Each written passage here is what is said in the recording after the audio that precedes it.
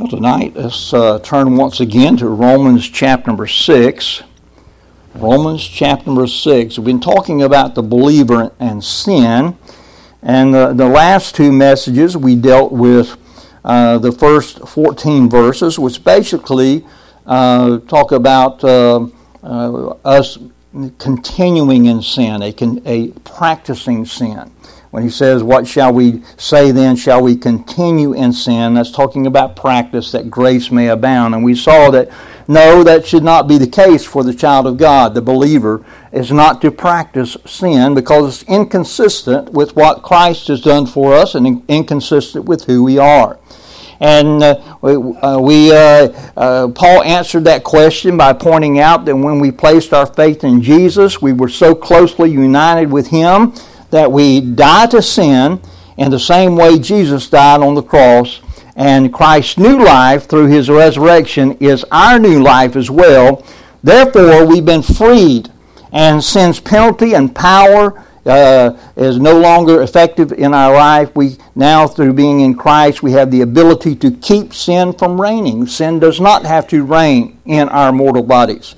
It does not have to tell us what to do. We have the ability rather to live for God. Praise the Lord. But the question that Paul poses in verse 15, which is what we're going to pick up, is another matter altogether. Paul also answers that question in verse 15 just as emphatically as he answered the question in verse 1. Let's read verse 15. What then? Shall we sin because we are not under the law, but under grace? God forbid. Know ye not that to whom ye yield yourselves servants to obey, His servants ye are, to whom ye obey, whether of sin unto death, or of obedience unto righteousness. Now, it's not evident in our English text, but the verb tenses here in Romans 6 are very crucial to our understanding of what Paul is writing here. In particular, I want to compare the question Paul asked in verse 15 to the one back in verse number 1. And the verb continue in verse number 1, what shall we say then? Shall we continue in sin?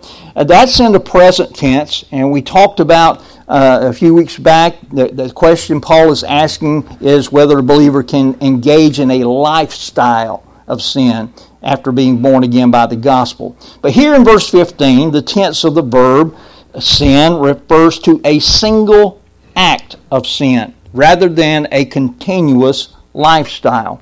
It's talking about, essentially, it's this. Essentially, the question that Paul poses to his readers here is this. Since we're under grace and not under law, is it okay if we just choose to sin just a little bit? It's not, is it? I'm talking about what choice we make. We choose to sin just a little bit from time to time, and then we confess it and get cleansing from it. 1 John 1:9. I mean, we ended, I think, last time talking about how we're not to abuse. We're not to abuse 1 John 1:9. Yes, it's true.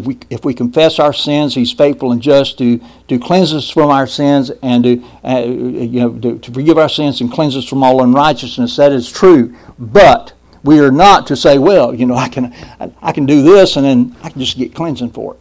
That's not to be our attitude. And that's what Paul is getting to here in chapter number 6. Paul didn't beat around the bush with his answer. He gives the exact same answer that he gave to the question in verse 1. He says, there in verse 15, the last part of the verse, he said, God forbid, or no, by no means. Perish the very thought of that. I mean, it's a very strong no that he is giving there. Paul doesn't just give an answer and move on to the next one. He gives an explanation here of why the answer to that question is an emphatic no. And that's what we want to deal with tonight. Okay, why is it an emphatic no? So let's continue reading. Let's read verses 16 through 19. Know ye not that to whom ye yield yourselves servants to obey, His servants ye are, to whom ye obey, whether of sin unto death or of obedience unto righteousness. But God be thanked that ye were the servants of sin. But ye have obeyed from the heart that form of doctrine which was delivered you. Being then made free from sin, ye became the servants of righteousness. I speak after the manner of men, because of the infirmity of your flesh. For as ye have yielded your members servants to uncleanness, and to iniquity unto iniquity, even so now yield your members servants to righteousness unto holiness. So Paul uses a rather unusual and unexpected picture to explain his answer here. He uses the picture of slavery. Now, we're not real familiar with slavery in our day and time, but the Romans were familiar. The Roman Empire, slaves were a part of that culture. And we can tell that this is unexpected because Paul appears to apologize there somewhat in verse 19 for using this illustration, as he points out that he's been forced to use it because of the natural limitations of man's thinking. So he's trying to give us something to be able to think about. And so we need to remember that, like most metaphors, the one that Paul uses here is not perfect, and we need to be careful that we don't carry it too far. But at the same time, it's also very helpful in explaining why a genuine believer shouldn't intentionally choose to sin, even a little. So with that in mind, let's see what this illustration shows us about the believer in sin. Since Paul addresses this very logically and methodically, let's just look at this passage verse by verse, phrase by phrase here. First of all, there in verse 16, we see we can serve only one master. Is that simple enough? Is that, know ye not that to whom ye yield yourselves servants to obey, his servants ye are to whom ye obey. Now, Paul is using the practice of slavery in the Roman culture to paint a picture in the minds of his readers.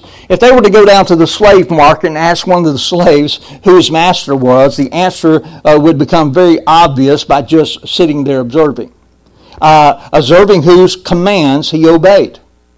You would know who his master was. He either confirms or refutes what he would tell you verbally by his actions, right? And in effect, what Paul is saying here is that everyone knows the way to tell who or what someone is enslaved to is to observe their actions and see who they obey. Now, we all sin from time to time, but we're talking about this is intentional choice to take and to do wrong. Jesus said something similar in Luke 6:46, as there were many who called him Lord. Remember that? Many called him Lord. And in Luke 6:46, Jesus addressed those that would call him Lord with their mouth, but their action shows different. He said, "Why call ye me Lord, Lord, and do not the things which I say?" That's a good question, isn't it? You know, the Lord Jesus Christ, Lord is not a part of his name. Lord is his position. He is Lord. Amen? He is Lord. And we are greatly influenced by the idea of political freedom in our country. I thank God for our political freedom. But I think that we have a tendency to think about that freedom means that we are not in servitude to anything or anyone. Nothing could be farther from the truth. We all serve something or someone. We just do. By nature, because of our human nature. The point that Paul is making here in this section is that Christ does give freedom. But that freedom is merely the ability for us to decide which master we're going to serve. Our old master, sin, or our new master, Christ. Everyone serves a master, and no one can serve more than one master at a time. And that idea certainly brings to mind Jesus' familiar words from his Sermon on the Mount, right? In Matthew chapter number 6, verse 24, Jesus said, "No man can serve two masters, for either he will hate the one and love the other, or else he will hold to the one and despise the other." He said, you cannot serve God and mammon. You can't serve them both at the same time. You're either going to serve this one or you're going to serve that one. Okay? So Paul shows that we can only serve one master. Second thing, our master will be either sin or Jesus, okay? or righteousness, sin or righteousness, and with that righteousness, of course, being the person of Jesus Christ, there in verse 16, the latter part of the verse, whether of sin unto death or of obedience unto righteousness. So the idea here is, in a spiritual sense, every person ever born on this earth is a slave to of sin, and that's disobedience. Amen. If you're a slave to sin, what's sin? Sin's disobedience. Okay? So you're a slave to sin or disobedience, which leads to death. Or you're a slave of obedience, which leads to righteousness or life. Jesus said in John 14:15, if you love me, keep my commandments. 1 John 5:3, for this is the love of God, that we keep His commandments, and His commandments are not grievous. It's important to note that there are two different ways that Paul uses the word righteous in Romans. The most common use refers to our position before God. Thank God we are righteous in God's sight. When He looks at us, He sees His Son, Jesus Christ, because we are in Christ. Amen? Make no doubt about it. Our position, once we trust Christ as our Savior, we are in Christ. And Paul makes that clear over and over. The only way that we can be positionally right before God is through faith in Christ. But he also uses the word righteous to refer to our way of life here on earth. In that sense, which is how Paul uses it here, it describes holy living. And we consistently walk close to and live in obedience to Christ. And so, third thing I want us to see here is found in verse 17 and 18, and that's this: God is the only one who can set us free from slavery to sin. Paul reminds his readers here to give thanks to God because He is the one who freed them from slavery. I mean, we were redeemed by Jesus Christ. We've been freed from not only the penalty but the power of sin. And he's reminding them here, the one who freed us from slavery to sin and made it possible for us to become slaves to righteousness instead is God. God's the one. But God be thanked, is what it says there, that ye were the servants of sin before you came to Christ, but ye have obeyed from the heart that form of doctrine which was delivered to you. Now, again, the verb tenses are important here. The verb translated were is in the imperfect tense, which means that continually in the past his readers had been slaves to sin. And we know that's true. Before we got saved, we couldn't do anything to please God. And he reiterates this down in verse 20 when he says, for when ye were the servants of sin, ye were free from righteousness. When you were a servant of sin, before you got saved, you couldn't do righteousness. You know, you might do things that the world will look at and say they're good, but as God looked at them, He saw filthy rags, is what He saw. There was no righteousness to come from our way. So, this confirms what Paul has written previously in his letter about the fact that all are born with a sin nature. We know that. And before we put our faith in Christ, we could not help but serve sin because that was our nature. But the verb translated became there, but you became, you were the servants of sin. And he says now in verse 18, being then made free from sin, ye became the servants of righteousness. Became is from a verb that points back to a specific point in time in the past. And we know that's how our salvation took place. Our salvation was not a process. It was an instantaneous thing. We heard the gospel. We believed on the Lord Jesus Christ. We were saved. We became servants of righteousness at that point. Now, again, this is consistent with everything Paul has written up to this point. And I'm going to come back to that phrase, form of doctrine, that he uses there in verse 17 when he says, but ye have obeyed from the heart that form of doctrine when we get toward the end of the sermon, I want to come back and I want to deal with that, and there's a particular reason why I want to wait to that point to do that. But this is, for now, I want us to just see that there's a specific time in the past that these Roman believers had decided in their hearts to become obedient to the gospel. And it was at that point they were united with Christ. And when you were united with Christ, as I already said earlier in the chapter, you died to sin. Right? You died to sin, you were buried, and you were given new life, resurrected life, Christ's resurrected life. But what I really want us to focus on is what that's translated being then set free in verse 18. He says, being then made free from sin, ye became the servants of righteousness. Being then made free. The important thing about how it's translated here is that it's passive, which reinforces the consistent teaching of Paul throughout this letter that we can't do anything to free ourselves from slavery to sin. Instead, we were set free from our slavery to sin at a tremendous cost to God. We know that. It required His sinless Son, Jesus, take on all of our sin, die on the cross to pay the penalty for that sin, and then rise from the grave to prove that He had victory over sin, death, hell, and the grave. Amen? I mean, He had victory over it all. So when we choose to sin, effectively, what we are doing is trampling all over what Jesus has done for us in order to go back to serve our old master.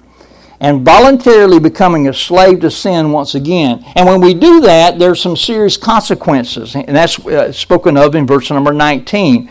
And the fourth thing we see here is we will become more and more like whichever master we serve. Now, we may just do an act of sin and we can confess, forsake, come back from it. But if we have in our mindset that, hey, I can do this, and then it becomes a habit, it becomes a thing that you are over and over again choosing. You're choosing wrong. We will become more and more like whichever master we serve. Look at verse 19. He says, I speak after the manner of men because of the infirmity of your flesh. For, notice this, for as ye have yielded your members servants to uncleanness and to iniquity unto iniquity, even so now, it's talking about, first was talking about before you got saved, what you were doing. After you get saved, even so now, yield your members servants to righteousness unto holiness. As we've seen throughout this passage, Paul uses some different terms here to describe the same ideas that he's been writing about in this section. He uses the term uncleanness here. It's translated from a compound word that literally means not clean or not purified. And it is included in Paul's list of the works of the flesh that you will find in Galatians chapter number 5, verse 19 and 20. Remember that list of things that's called works of the flesh, and that Paul lists in contrast to the fruit of the Spirit, the love, joy, peace, long-suffering. Yeah, I mean, those two lists are, they're contrary one to another. We know that. We know they're contrary. Now, Paul reminds his readers that in the past, when they were still servants to sin and uncleanness, that slavery led to more iniquity, more and more iniquity in their life. And that word iniquity is talking about lawlessness. In other words, when we were in that position, one sin just seemed to lead to another, and lead to another. We found ourselves to be continual lawbreakers, and I don't think that any of us here would argue with that fact. I'm reminded here of a well-known saying. I've even preached this as an outline before in the book of Jonah. Sin will take you farther than you want to go, keep you longer than you want to stay, and cost you more than you're willing to pay. Amen. And that's the way, a nature of sin. But the problem with choosing to sin is that when we do, we voluntarily place ourselves back into slavery to sin. We go back and serve our old master. And when we do, the inevitable result is that a little bit of sin, if not dealt with, eventually becomes a lot of sin. And if we deal with it, it doesn't have to. On the other hand, after having been freed from slavery to sin, if I present my entire life, and Christ freed me from sin, and I say, hey, what Christ did for me, here I am, Lord, I'm yours. And we present our body, soul, and spirit as a slave. We don't like that term slave. Slave of righteousness, though. A servant of righteousness. The result is holiness. That's what he says there. Even so now, yield your members servants to righteousness unto holiness. That word holiness simply means set apart. And it comes from the same root word that we get our English word sanctify, saint. With the saint, when we think of the sanctification process, like salvation, there are three separate aspects of our holiness or our sanctification. In the past, at the moment that we placed our faith in Jesus, we became set apart by Jesus unto God for His purposes. He sanctified us. And we also, at the same time, we set ourselves apart unto God. I mean, we say, I want Jesus. We set ourselves apart unto Him. So He set us apart unto Himself. We set ourselves apart unto Him. And that's why Paul calls all folks that are saved, he calls them saints. Even the church that had a problem dealing with immorality and all kinds of stuff that was going on in the Corinthian church, there at the beginning, he calls them saints. They were saved. Now, they shouldn't have been involved in the things they were involved in, and he deals with that in the book very clearly. But he wanted them to understand that in Christ they are saints. And if you're a saint, that means that you're holy, you're set apart unto the Lord for His purpose, and you were supposed to have set yourself apart unto God for His service too. Now, that term saint does not describe a special class of saved people. I know that there are certain churches that they look at what someone has done over the years, and they say this person's a saint or that one there didn't do enough to be a saint. Listen, if you're saved by God's grace, you're a saint. You're a saint. If you place your faith in Jesus, you're a saint. You may not act like it, but you are. Okay. And in the present, as we continue to set ourselves apart unto God, and that gets back to the passage there in verse number 13. Neither yield ye your members as instruments of unrighteousness unto sin, but yield yourselves unto God. Okay, that's our present condition is we are to not yield to unrighteousness. We are to yield unto God. Okay? So, in the present, we set ourselves apart unto God. We yield to Him. He conforms our lives. As we yield to Him, He conforms our lives more and more into the image or likeness of Christ. And that is a process. Okay? Look, it's just one page over in my scripture, but Romans 8:29 tells us that we are predestined to be just like Christ. Look at Romans 8:29 says, "For whom He did foreknow," talking about God, who God did foreknow, He also did predestinate to be conformed to the image of His Son, that He might be the firstborn among many brethren. So it's already predetermined. If you're saved, you're going to be like Christ one day. And the process goes by 2 Corinthians 3:18, "But we all, with open face, beholding as in a glass the glory of the Lord, are changed into the same image from glory to glory, even as by the Spirit of the Lord." In the future, though, we who know Christ, we who are saved, will be fully sanctified, completely transformed or sanctified, and set free not only from the penalty and power of sin, but also from the very presence of sin. And that's what we long for right now, amen? I mean, I don't know about you, but I long for that. That's what we're looking for. And 1 John 3, verse 2 and 3 says, "Beloved, now are we the sons of God, And it doth not yet appear what we shall be, but we know that when he shall appear, we shall be like him, for we shall see him as he is. And every man that hath this hope in him purifieth himself even as he is pure. So understand that this is a second or present aspect understand that the second or the present aspect of sanctification that Paul has in mind here in the scripture that we're dealing with, the second aspect. When we present, and that's a present tense with continuous action there, when we present our lives to God, we are servants or slaves of righteousness, and he continues to work out his holiness in our lives. The Apostle Paul and other of the New Testament writers would refer them to themselves as the servants of God. That's literally bond slave. And it goes back to the thought, I believe anyway, in Deuteronomy 15 that talks about bond slaves. A bond slave that they were serving because they owed a debt. And then they got to the end of the debt, and the Lord said that they can go free now. They can only serve, I think it was 6 years, and then the 7th year they had to go free.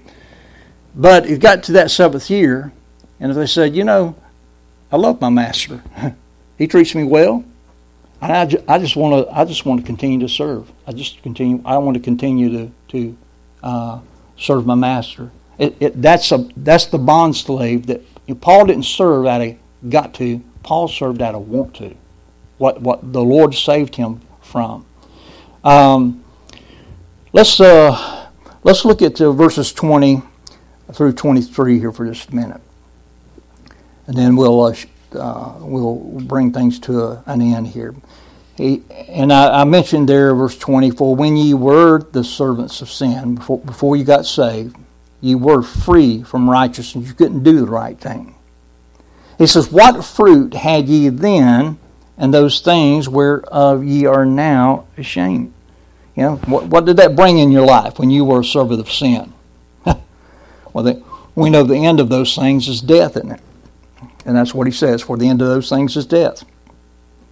But now being made free from sin, been set free by Jesus, and become servants to God, ye have your fruit unto holiness, and the end, everlasting life. For the wages of sin is death, but the gift of God is eternal life through Jesus Christ our Lord. That's the reality. Amen. It's the reality. The wages of our sin, that old life, was death, but the gift of God that he gave us is eternal life, and we are to live in that is the reality. What our Lord wants from us is obedience from the heart. Obedience because of our love for the Lord, as we mentioned, Deuteronomy 15, verse 12, verse 16, 17 there. I don't think it's possible for a believer who truly loves the Lord to ever ask, how much sin can I get away with? And still be a Christian. That kind of thinking should never enter the mind of a believer who loves his Lord. And when we obey from the heart, we don't just obey grudgingly or reluctantly or just on the outside to impress others. That's not the way our service is supposed to be. Instead, we are to obey gladly, cheerfully, because we want God to get glory from our life. Now, I told you earlier that I'd come back to that phrase, and this I want you to grab a hold of this. He says there in verse 17, that form of doctrine. He said, look back at verse 17, but God be thanked that ye were the servants of sin, but ye have obeyed from the heart that form of doctrine which was delivered to you. Now, the word translated form there means a pattern or a model. It was used to describe a mold into which clay or wax was pressed that it might take the exact shape of that mold. You know where I'm going with this, right? We're to be pressed into Christ. What a great picture this is for a believer. The idea here is that the gospel of Jesus Christ is the truth in the form of a mold. And we were poured or pressed into that gospel of truth with the idea that our lives would be molded by that truth so that we would come out of that mold in the exact image of the gospel. What is the gospel? Death, burial, resurrection. Be dead to sin, be alive unto Christ. Amen. We're to be pressed into the mold, that form of doctrine. Christ is our example, and we are to submit to the fullness of our reality that is found in Him. I'm going to say it one more time. Christ is our example. We are to submit to the fullness of our reality that is found in Him. Death to sin, alive unto God. Amen. Alive unto God. And so let's choose wisely. Amen. So easy for us to sin presumptuously. Let's not sin presumptuously. Remember, we looked at that verse that David asked the Lord to hold him back from presumptuous sin. Let's never presume on the grace of God. Amen. Let's pray. Father, we just thank